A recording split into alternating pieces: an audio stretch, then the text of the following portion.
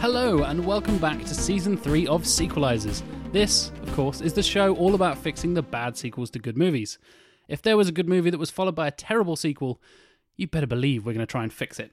As always, I am your host, Jack Chambers, and joining me are the two teams of titular Sequelizers. The team of Mr. Alec Plowman. Hello. And Mr. Stuart Ashen. Again, hello. And their mortal enemies, Mr. Tim Matum. Hello. And Mr. Matthew Stogden. Again, hello. There's so many hellos. 4. Yeah, no. Looks like there's 4 people in the room with me. And in this episode, we're going to be discussing why a sequel to a 70s disaster movie needs fixing. And it's a bit of a weird one, because it's also a 70s disaster movie, but it's not a good one. We're talking about 1979's Beyond the Poseidon Adventure. And I will say that now, I hadn't heard of this film before we discussed it for this show. I'd heard of the first one, but never seen it, and had no idea it had sequels or that it was based on a book or anything else. So, I guess before we get into why the sequel is so god-awful, why do we like the first one? Why was it? It was a huge success at the time. It was made really, really low budget. It had like a $4 million budget and made loads of money. And Owen Allen, who was also the director of the second one, was kind of the guy for these disaster movies, and it was a real big thing in the 70s. And yeah, had you guys seen both before? The original, Alec, had you seen Poseidon Adventure and Beyond? Yeah, I was familiar with the original Poseidon Adventure, less so with Beyond until Sequelizers necessitated it. Such is the case with so many of these films. Like, Yeah. I haven't seen that terrible sequel for a good fucking reason. I knew of the second one by reputation, but yeah, I'd seen the first one, and it's great. I really like the first Poseidon Adventure. It's very much of its time as a film, but it works really well. It's a justified classic, I think. I don't know at what age in particular I saw it, but I seem to see quite a lot of the 70s disaster movies populated with tons and tons of celebrities all in one go. So Towering Inferno, Earthquake, Airport, all of them seem to be in like a couple of weeks, basically. And I was watching almost all of them. Were there like reruns at like 2 o'clock in the morning? I think it was like some sort of like Saturday, Sunday kind of thing over a series of weeks. And so very quickly I'd seen quite a few of them. And mostly it was my dad saying to me, oh, this is so-and-so, or that's so-and-so actor. My mum saying the same thing. Oh, it's Steve McQueen. I'm like, who the fuck is Steve McQueen? And why do I give a shit? And why is he insisting on diagonal billing? And this was a Poseidon Adventure, again, I really enjoyed. So when I watched Titanic at the age of 12 in the cinema, I was like, oh, like the Poseidon Adventure. I get it. Because I already experienced a boat that had, was being filled with water and things. Sorry, it's a ship, not a boat. Titanic. It's a super liner. Yeah. No. The thing is, the early 70s ones especially, because it disappeared as soon as it arrived as well. It was a real kind of flash in the pan, wasn't it? Completely. Yeah. And there were so many of them in one go. It was the key thing. It wasn't just it was that a terrible disaster happens to individuals in a certain circumstance. It was also that it was populated with so many famous people, and they were in tiny bit parts. And again, that had happened before in the past, but this combination of this kind of thing, you could kill off all kinds of famous people and think, oh my God, I can't believe you just did that with X, Y, Z, or you've made this individual this kind of character, or whatever. It's a chance to just, almost in a way, much like the short film anthology mindset, you get to do so much with little tiny short stories. I mean, Towering Inferno is a great example of it. It's usually almost that everyone comes together, there's a story going on, and everyone separates into their own separate bits. There was I think Emilio Estevez directed, this is not the same sort of thing, but Bobby. Oh, yeah, I've seen that. Yeah, which is, it's okay, but it's the same thing, little tiny vignettes based around one big event. This is the assassination of Bobby Kennedy. And it doesn't really, not that it doesn't work these days, but you don't see it very often. The idea, you've got tons of huge actors coming in for small pieces, but for the early 70s, it was just a very big, popular thing and did really, really well. And I think they very much of their time and quite cool. The other recent quasi-example would be Movie 43, which had Fucking loads of hell. That in of itself, a famous disaster. yeah, and also the was it Gary Marshall who did a load of them, like the New Year's Eve and Valentine's Day and that kind of thing, where it was let's get a load of famous people in one place and have them only work for like 3 days, but then we'll be able to make a movie out of it. No, you're entirely right. That is our contemporary equivalent now. Yeah, it's the Love Actually thing, where Oh God, yeah, of course, yeah. they're all romantic comedies. That's what they've evolved into. Fuck. Alan Rickman's in this for 7 minutes. Yeah. Yay. Yes, the old ensemble cast, which, as you say, is now only in the romantic comedy. But there was much more peril The around. Marvel universe, I guess. That's a bunch of famous people coming together over one event, I guess. Yeah, but there's a lot more foreshadowing in the Marvel universe by each of them having individual films. You know? Yes. Whereas Gene Hackman's Preacher, I don't think got his own. Was it Scott? Preacher's the character's name Scott? Yeah. Yeah. I don't think he had his own film in the Poseidon cinematic universe that I remember. Oh, if only he did, though. It's The Exorcist. Yes.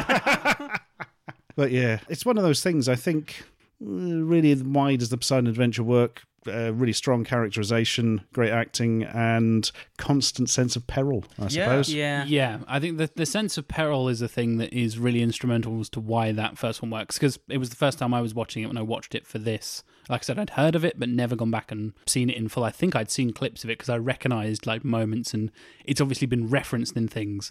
And for those of you who don't know, it's about a giant ship that sinks, and everyone has to try and... It capsizes, yeah, and everyone has to...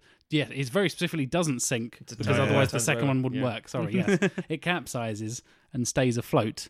Therefore, the second film could work because it's still there. You got Gene Hackman, Leslie Nielsen, Ernest Borgnine... Shelley Winters? Shelley Winters. Yeah. Because it won like 4 Oscars at the time as well. Yeah. And in fact, the second one was the first Owen Allen movie not to get an Academy Award nomination, including The Swarm, which is fucking terrible. Yeah, it is. And still got, I think it got a makeup or a Costume costume design, design nomination.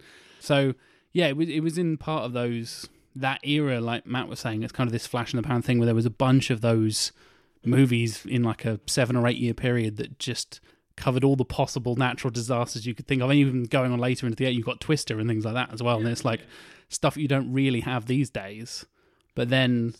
Well, San Andreas.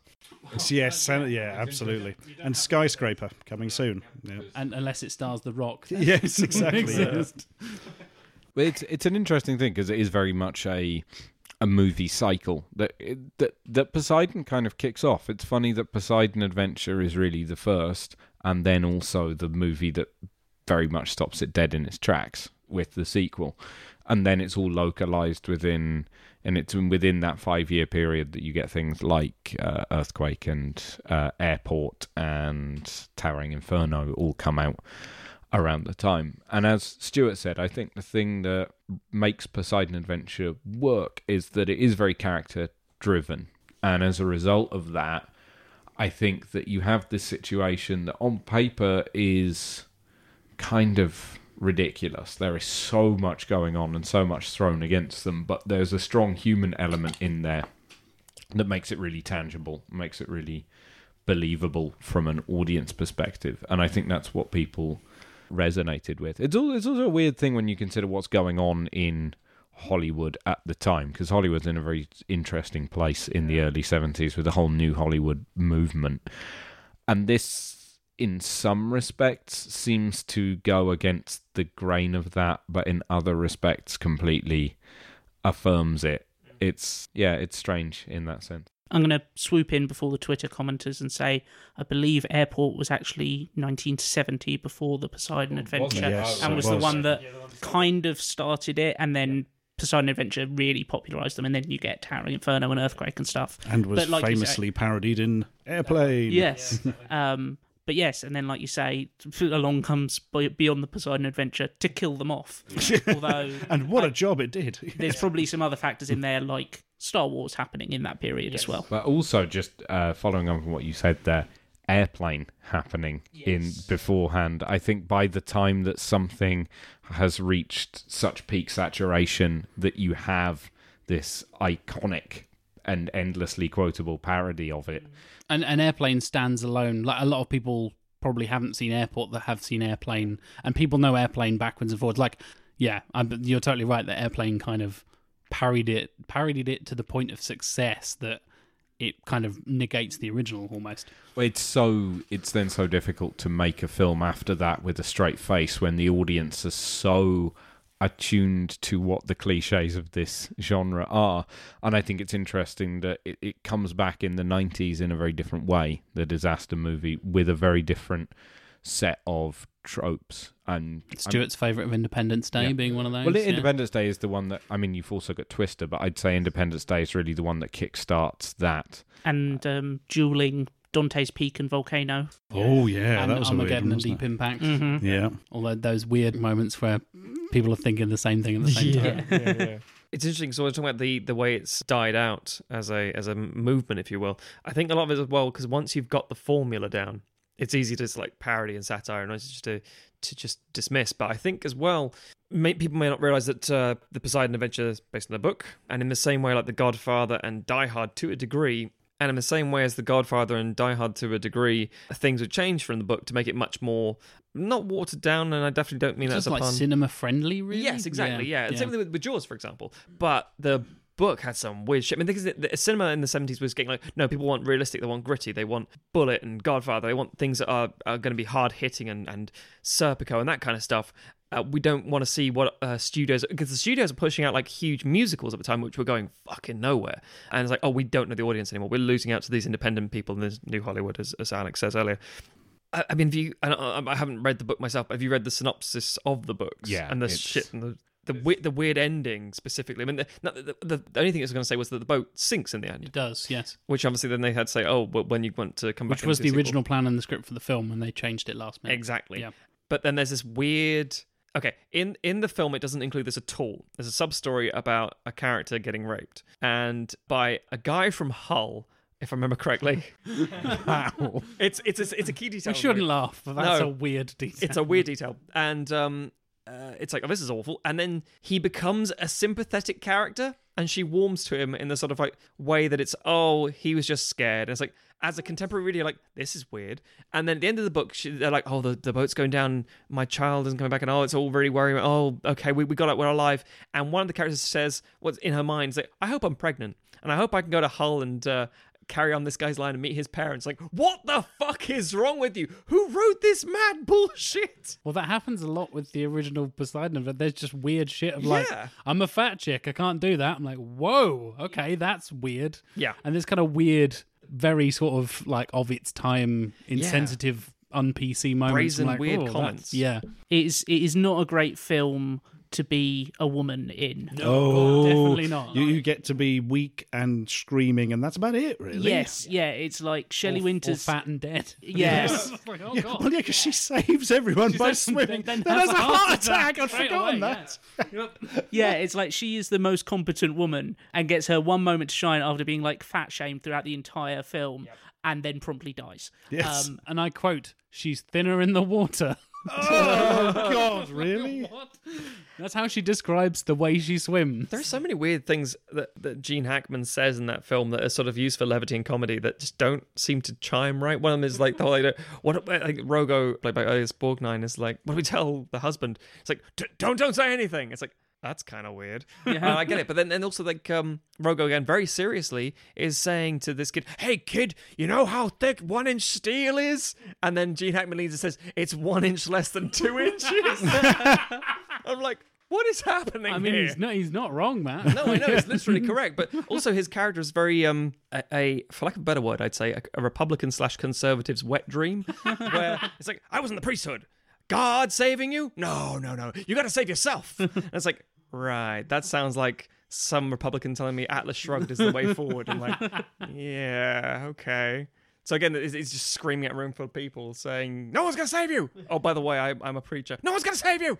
It's like, all right. And I get the idea of the sort of self-enabling, but then also the rest of then him just like ramming his hand up some lady's arse. Yeah. It's very 70s, that's all I'm going to say. We also get the weird, talking of like weird and attitudes to women, we also get the whole calling it a subplot is giving it too much credit. Recurring moment where we're reminded that Rogo's wife is used to be a prostitute, yeah. or still is a man. prostitute, or Yeah. something. She better take that dress off. And so it's like hell. Yes. Like it's written by Frank Miller or something. Yes. God. That's a sequel I'd like to. Frank Miller's Poseidon Adventure. We could potentially do Sin City too. Oh my god! yeah, yes, absolutely. this is a Yeah, nightmare.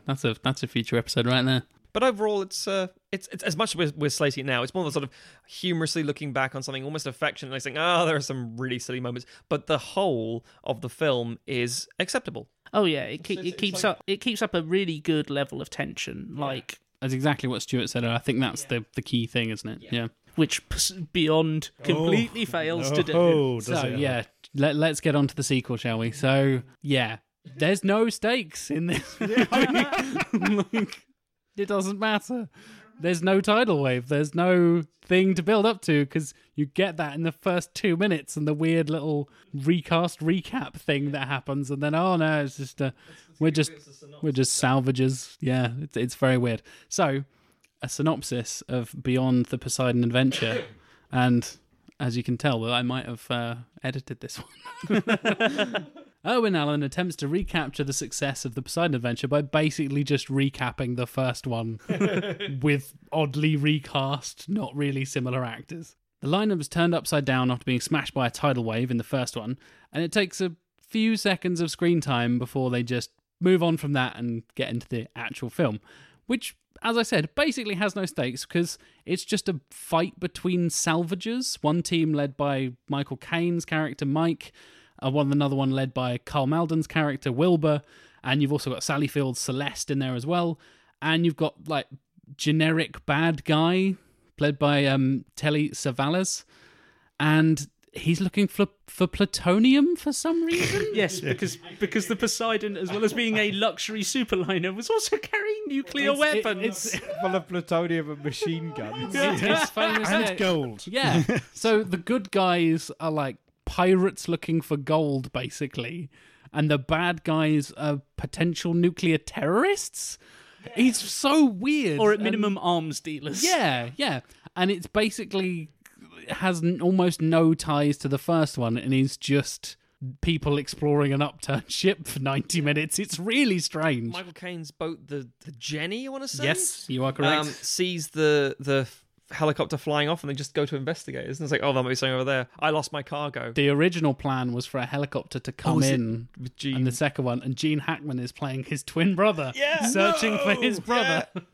And it's like, but they couldn't get Hackman back, so like, oh shit, what do we do now? I wonder why. Yeah, exactly. I heard they had lined up Clint Eastwood, Yes. and like Clint fucking Eastwood, John Wayne, and Burt Reynolds were all offered the role. They all read the script, told Owen Allen to fuck off. Yeah. And Michael Caine was shoehorned in at the last Yeah. minute. He was cast really, really late, and you can tell because... Michael, it's not going so well for me at the moment, Kane. Yeah. I was reading a review of this film the other day, and somebody described Michael Caine's career at this point as post-good, pre-good again. Michael Caine.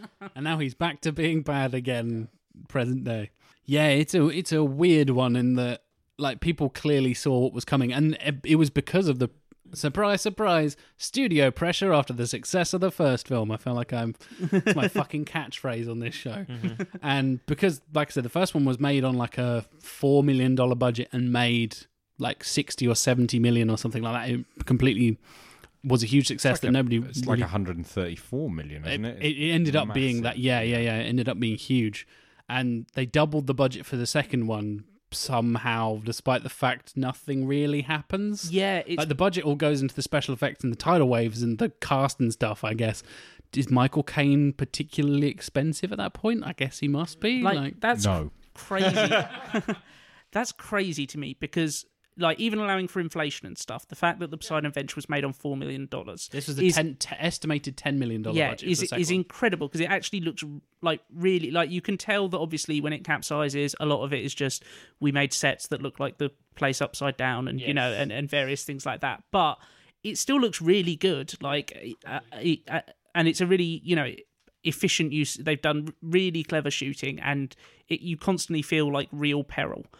And this one, there are no big set pieces like water, like really like rushing into like flood the place, like the ballroom that happens in the Poseidon Adventure and stuff like that. And I cannot imagine where the money went in this one. I think a lot of it comes down to, if I'm honest, Owen Allen being a producer first, director second, and Ronald Neame, the director of the first one, being brought on by the studio. The first film, by all rights, should have been a fucking shit show, because the studio said to Allen, "Yeah, we don't want you doing this." I'm pretty sure they said, we will pick the director, and they picked Ronald Neame. And again, he did a great job, and he brought this thing in, and I think he had a lot of experience on big sort of films like this, and it worked out rather well. And this is the weird thing, because Owen Allen has been producer on some of the biggest, or if not all of these classic sort of disaster films. It's his thing, basically. It's his wheelhouse.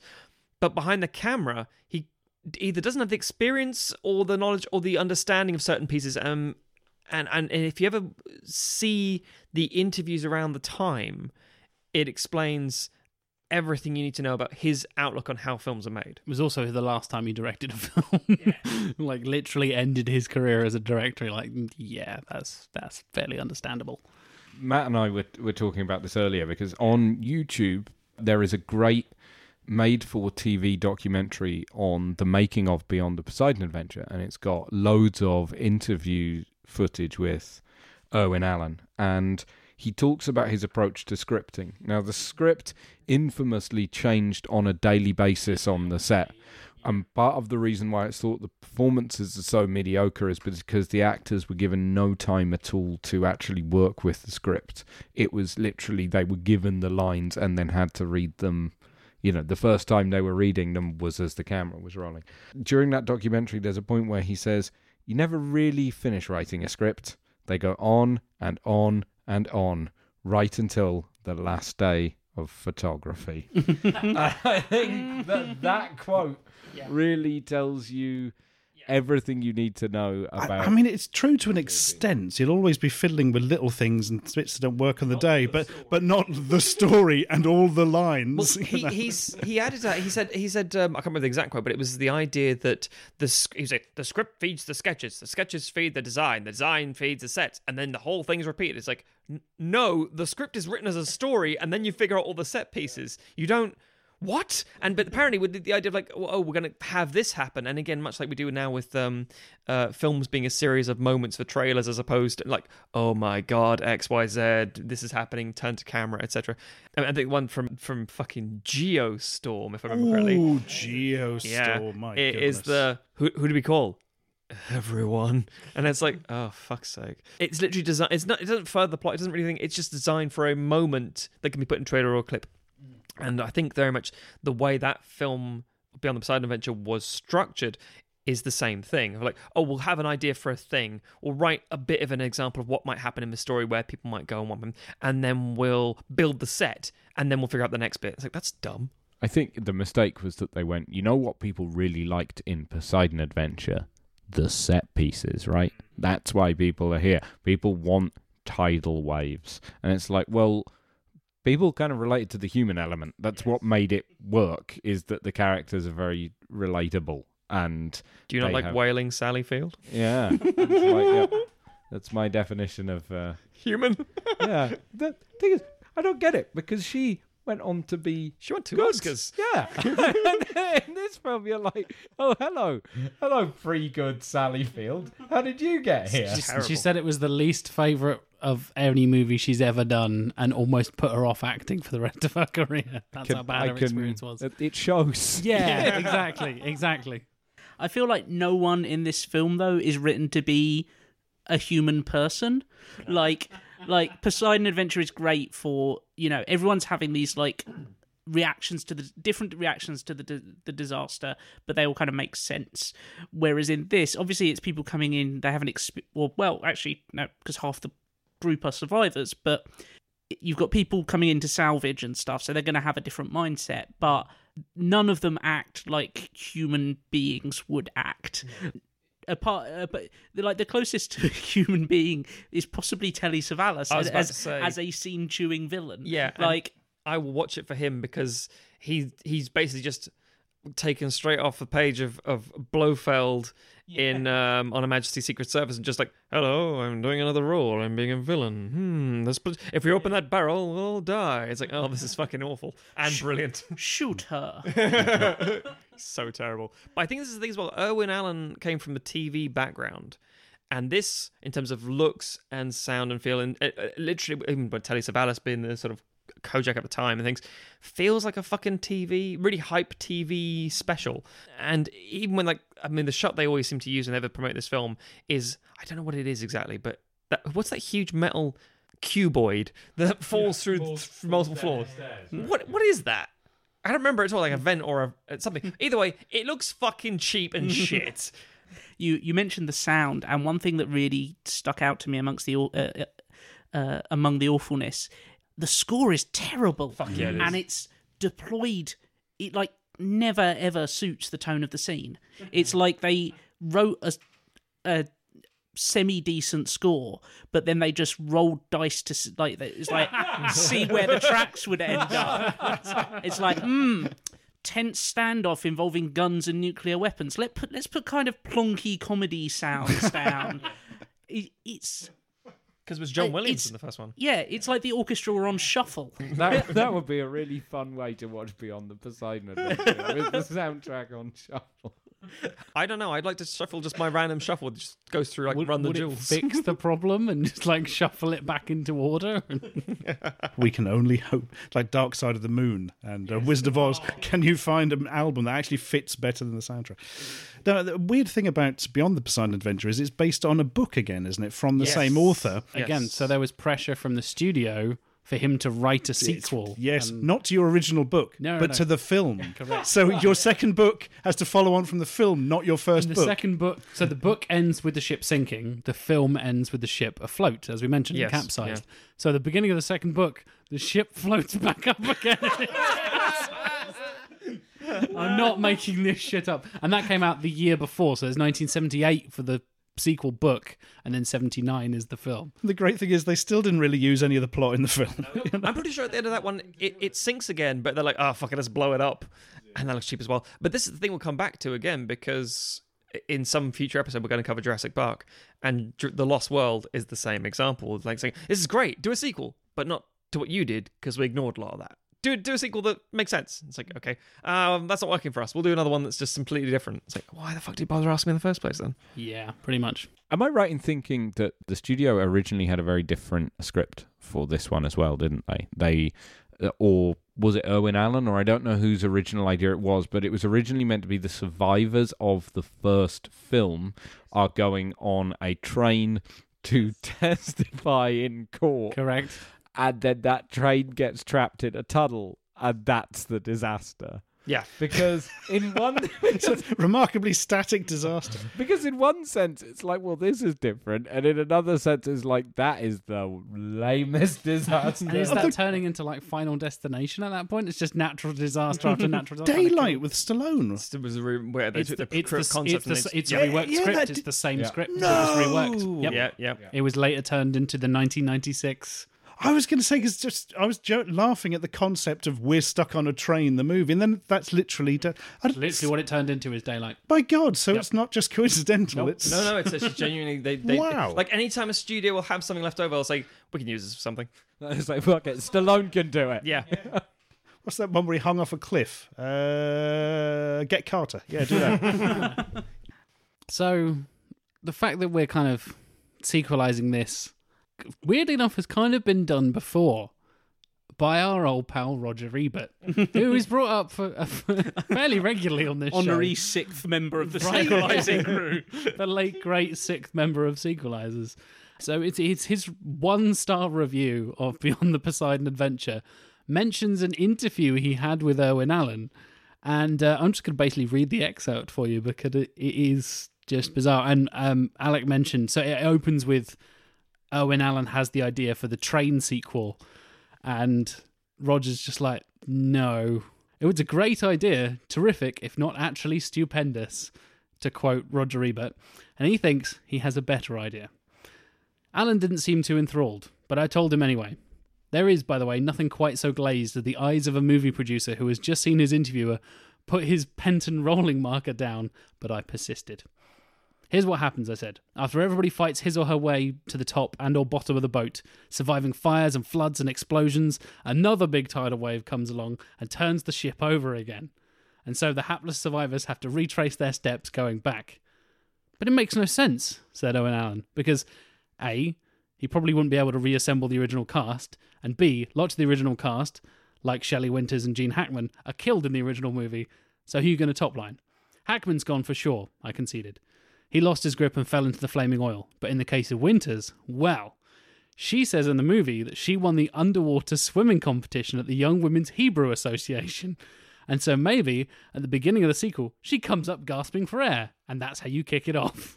Owen Allen mulled over that for a fraction of a second, and then, almost inevitably, probably, our interview was over. And so it was with a great deal of curiosity that I went to see Beyond the Poseidon Adventure, in order to see how he'd finally worked out how to do a sequel. I think this is one of the best Roger Ebert sick burns. This is one of my favourite movie reviews ever. I think this is amazing. Oh my God. And yeah, I hasten to add, it is a 1-star review. For obvious reasons. He doesn't really talk about the film itself. And he ends it in a very, what was the quote it was Ebert again for Highlander 2 that was like, you should go and see it just because it's that terrible, although I don't wish that upon anyone, or something like that. He basically ends his Beyond the Poseidon Adventure with, you need to go and see it for its amazing stupidity, or something like that. I think you need share the link to that review in the show notes. That will be in the show notes, don't worry. It's one of the finest pieces of film criticism / shit talking I've ever read. It's so good. So what we're saying, people at home, is if you want to see 70s disaster movies, watch The Towering Inferno, and then watch The Poseidon Adventure, and then stop watching 70s disaster movies. Then read Roger Ebert's review of Beyond the Poseidon Adventure. Yes, that's the closest you want to get. Have a cup of tea. And watch Airplane. Oh, yeah, we should have done that anyway. Absolutely. Speaking of terrible reviews, do you know the Rotten Tomatoes score for this? I do. I do, so I have to pull myself. Oh, do you really? I also know the Rotten Ooh, Tomatoes. can I play? Yeah, I don't know. Okay, Tim versus Stuart, 1-on-1 for the honour of your For team. all the marbles. Yeah, for all the marbles. Yeah. See, right. So it's really boring. We were saying how it was the peril that kept the first one going. Correct. This one isn't just a lack of tangible peril. It's just a lack of anything instigating fucking peril. It's just stupid nothing. Just stupid nothing is what it says on the box, by the way. And a picture of Roger Ebert just shrugging. Yes. And the critics will have hated it at the time, hated it, because the first one was so Mostly beloved. contemporary reviews for the record. Oh, it's mostly contemporary. Oh, that changes it then. But As in contemporary to the film. good. Oh, Yes, that's more yeah. like it. I mean, there's always going to be somebody who likes it in there. I'm going to go in really low. I'm going to say 6%. Okay. Tim. I'm going to go for the goose egg. I'm going to go for 0. Oh, interesting. Ooh. Interesting. You could be right. 'cause brown goose rather than the golden goose. Yes. I can imagine the reviewers at the time not being enamoured. So, yeah, maybe nobody liked it. You're bang on the money, Tim. Shit, The reason son. these two know it is because it's a famous 0%er. I should point out, though, I do think that Rotten Tomatoes is a bit unfair in this instance because there are only 6 reviews. Correct. And I'm sure that there were a lot more reviews of the time. It's only ones that have survived in the archives of the big Yeah, publications. they've obviously dug through old newspapers and magazines and things. But I do think it is fair to say that it did tank. It tanked to its contemporary audiences, and it is not very fondly remembered today either. That tanking has held up. It's the third 0% we've had as well, after Mulan 2, Highlander 2, and now Poseidon Adventure 2. Bloody hell. The thing is that the internet is a beautiful place, and wherever there is a gap or a niche that needs to be filled, something like that, they find us, and they will always find us. So we talk about the idea that, as you say, that there probably were quite a few, or maybe just a few positive reviews. Don't worry, all those motherfuckers will find us and tweet us saying, I think it's the best disaster film I've ever seen. By all those motherfuckers, do you mean Michael Caine? Because that's... I would like you to know, Master Sequelizers, that I think Beyond the Poseidon Adventure was an admirable slice of Michael Caine. I would go further than that. I would say it is the finest film on the water Outside only, baby. Jaws 4. The Revenge. I spent Another 0%. I spent 18 months living in a capsized boat preparing for that role. Does anybody remember that? No. Get Carter, you talk about all the bloody time. Poseidon adventure? I think not. There's a great bit in that interview we were mentioning earlier, the making of thing that they did for Warner, where Michael Caine's being interviewed. And the only thing he has to say is, every time there's a stunt, I like to look at it and think, how can it go wrong? And I think, I'm not doing that. I'm like, fucking hell, Michael. Show a bit of courage. There's so many things that can go wrong. I will say there are a few great Michael Caine bits in that documentary, which is great, and I would recommend I watching would anyway. too, actually.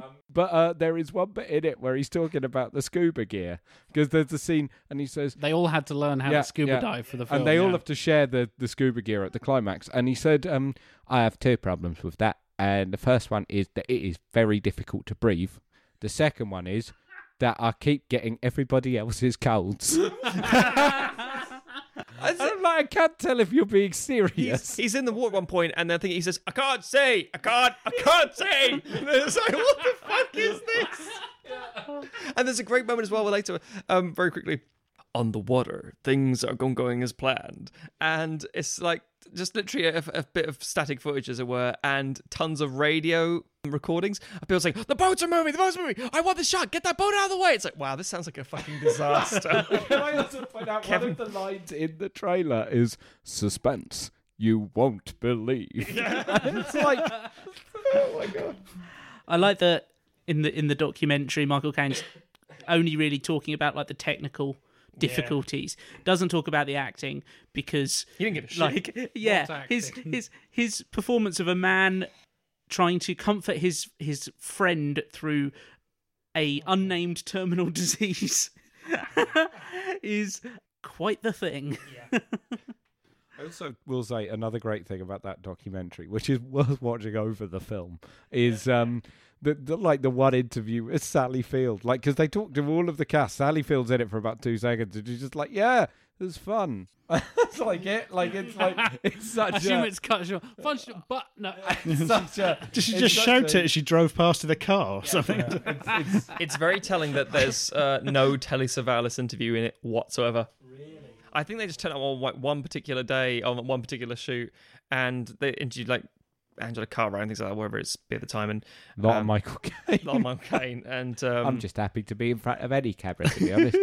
Takes me away from the depressing reality of my life. Because Peter Boyle keeps having said he looks like he's lost and or angry. Yeah, I play New Jersey, and it's like, fucking, do you care, man? Doesn't he go, yeah, I play.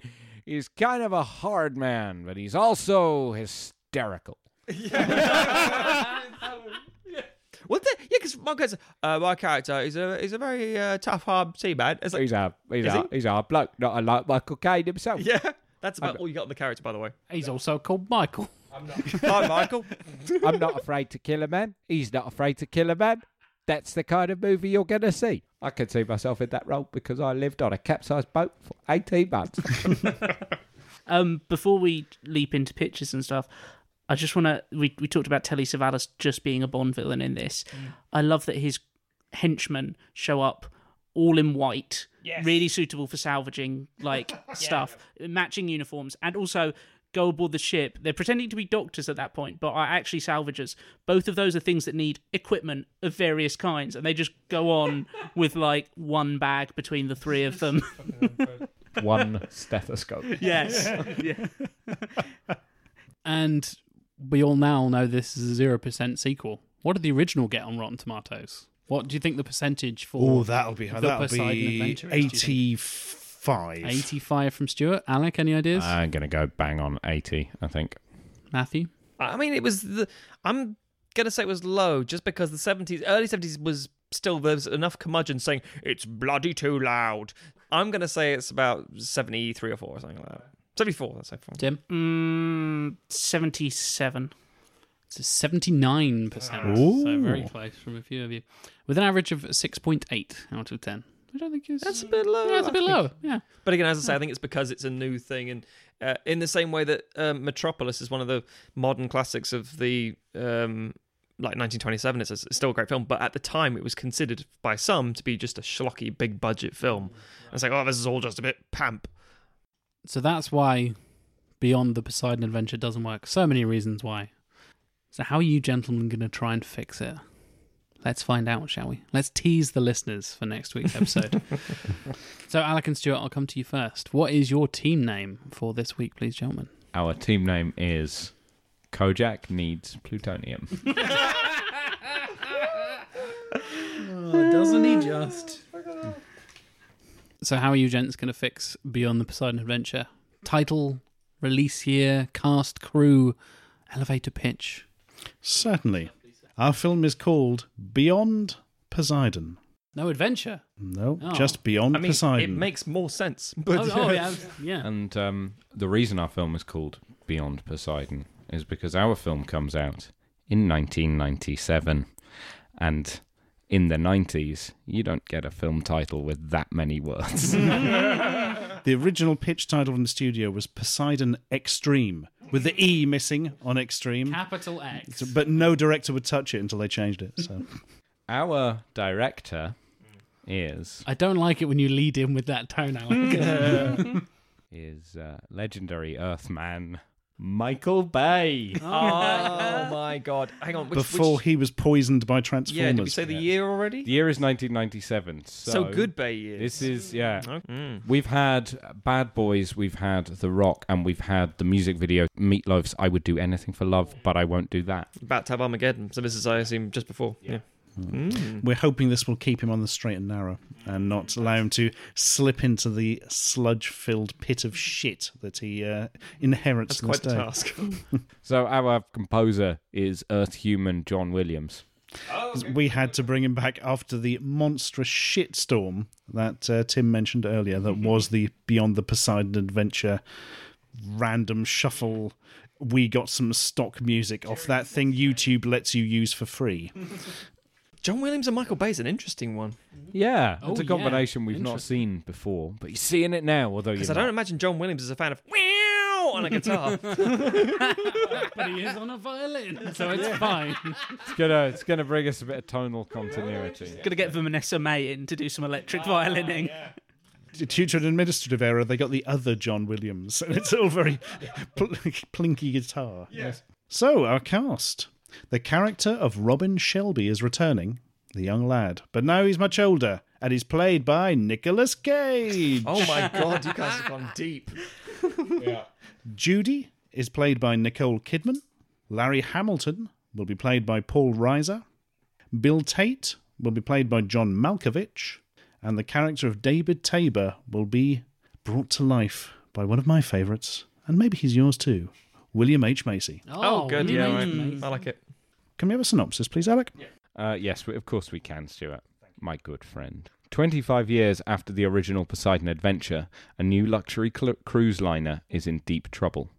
But this time, it's more than just the rising waters that the passengers are up against. Aliens. Hawk aliens. Oh my god.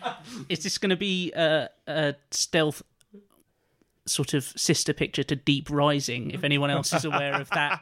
Oh, I've not seen that. No. Yes. Yeah, I've seen the film. Weird mutated tentacle worms invade a cruise liner. I actually don't mind that ship. That film, sorry. It's half decent. Famke Janssen kills the bad guy with a flare gun. Yep. So there, Kojak Needs Plutonium. Matt and Tim, who are you this time? I'm going to leave Matt to do this because I can't do impressions, and this Okay. this necessitates This- one. It does, I'm afraid. Before I do anything else, I'm immediately getting flashbacks to, which is quite surprising because we're passing the anniversary of obviously the first episode of Sequelizers. This reminds me of the first episode of Sequelizers where you guys had a Nicole Kidman-led film in the 90s from a film in the 70s, and we're sticking much closer to the time period. Oh, interesting. I'll get into the voice. Oh, wonderful. Here he is. You're only supposed to blow the bloody portholes off. Ladies and gentlemen, boys and girls, I'll give you my good friend, Michael Caine. Hello. This week, our team is called Boats, the size of tangerines.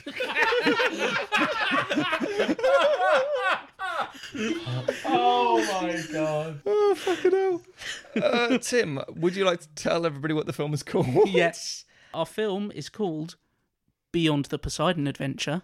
and it's coming out in 1979. Rather than Irwin Allen, we are getting Terence Young to direct, who you may know from Thunderball, amongst others. Do know from Thunderball. That would mean he knows Telly Savalas. That would mean he knows Telly Savalas. I know Telly Savalas. I don't know Telly Savalas. He was dead. I think he died before I was born, but still. I should do our returning cast. It's very brief. Reprising the role of Rogo, Ernest Borgnine. That's it. That's it. New cast. The role of Travis Hodgson is being played by William Holden from the Towering Inferno Network, Damien, Omen 2, and goes on to many other things. The role of Jasper Hamilton is played by Jimmy Stewart from The Shootist, Airport 77, Big Sleep, lots of other things.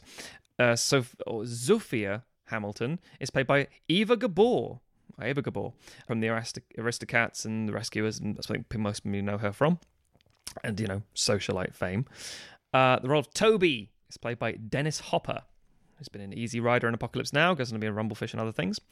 The role of Meinrad from The Boys from Brazil, Nosferatu the Vampire, and eventually most famously goes on to be in Wings of Desire, and he plays Hitler in Downfall. So all those memes and clips you saw of the internet of like... Yeah. That's Bruno Gantz, who's Swiss, but there we go.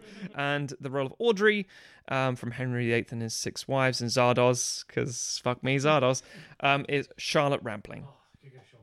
The role of Audrey is played by Sean Connery in a bold move from the 70s.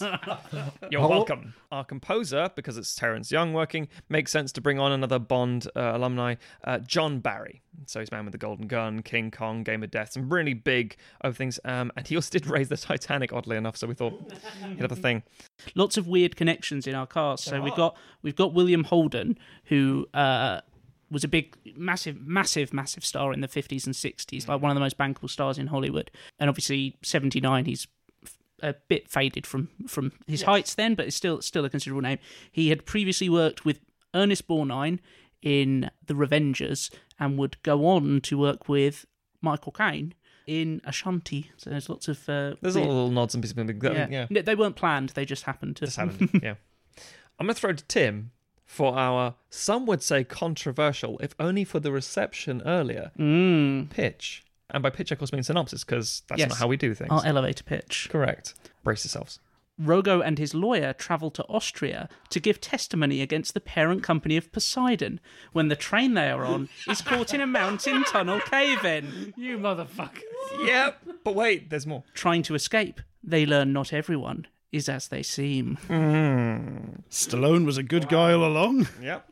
So we're going back to like source material and thinking, is there anything we can capture from the book? And the same way we did like with the Jaws thing a year ago, I should say.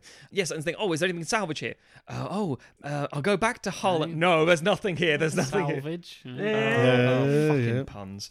And the answer is no. The book had just made the characters much, significantly less likable. But we discussed the idea about this concept for this, train crashing, and thought that's going to be like Under Siege. So from boat to train. I don't know if it's going to work. And I thought, hang on, what if we do this and pull an aliens and fill it with aliens?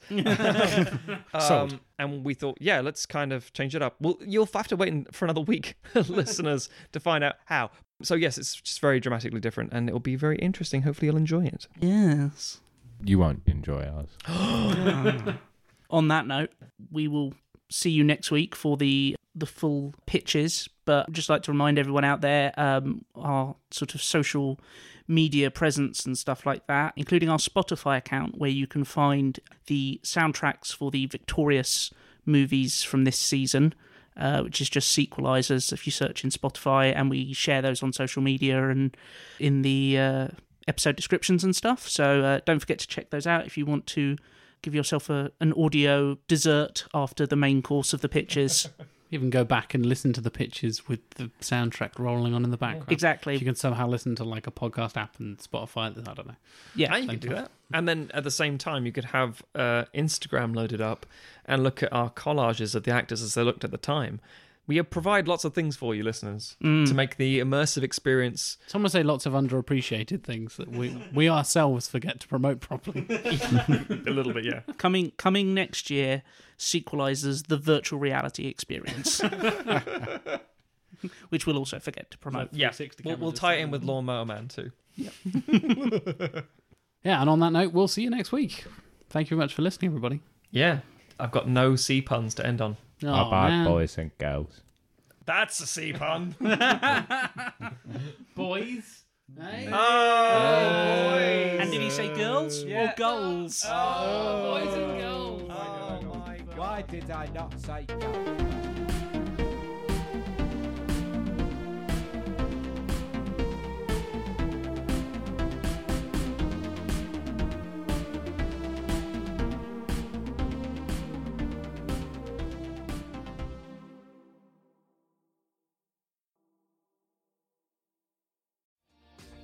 Hi, my name is Kay Adams, and to be honest, I'm not so good with the ageing process, so I enlisted my old chum, the filter-free Cara McKenzie, to advise. Could you imagine being a porn star? The room would need to be really hot for me to strip off. To be honest, she's not much help, but she is rather amusing.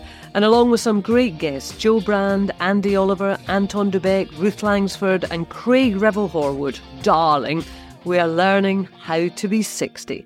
Listen wherever you get your podcasts.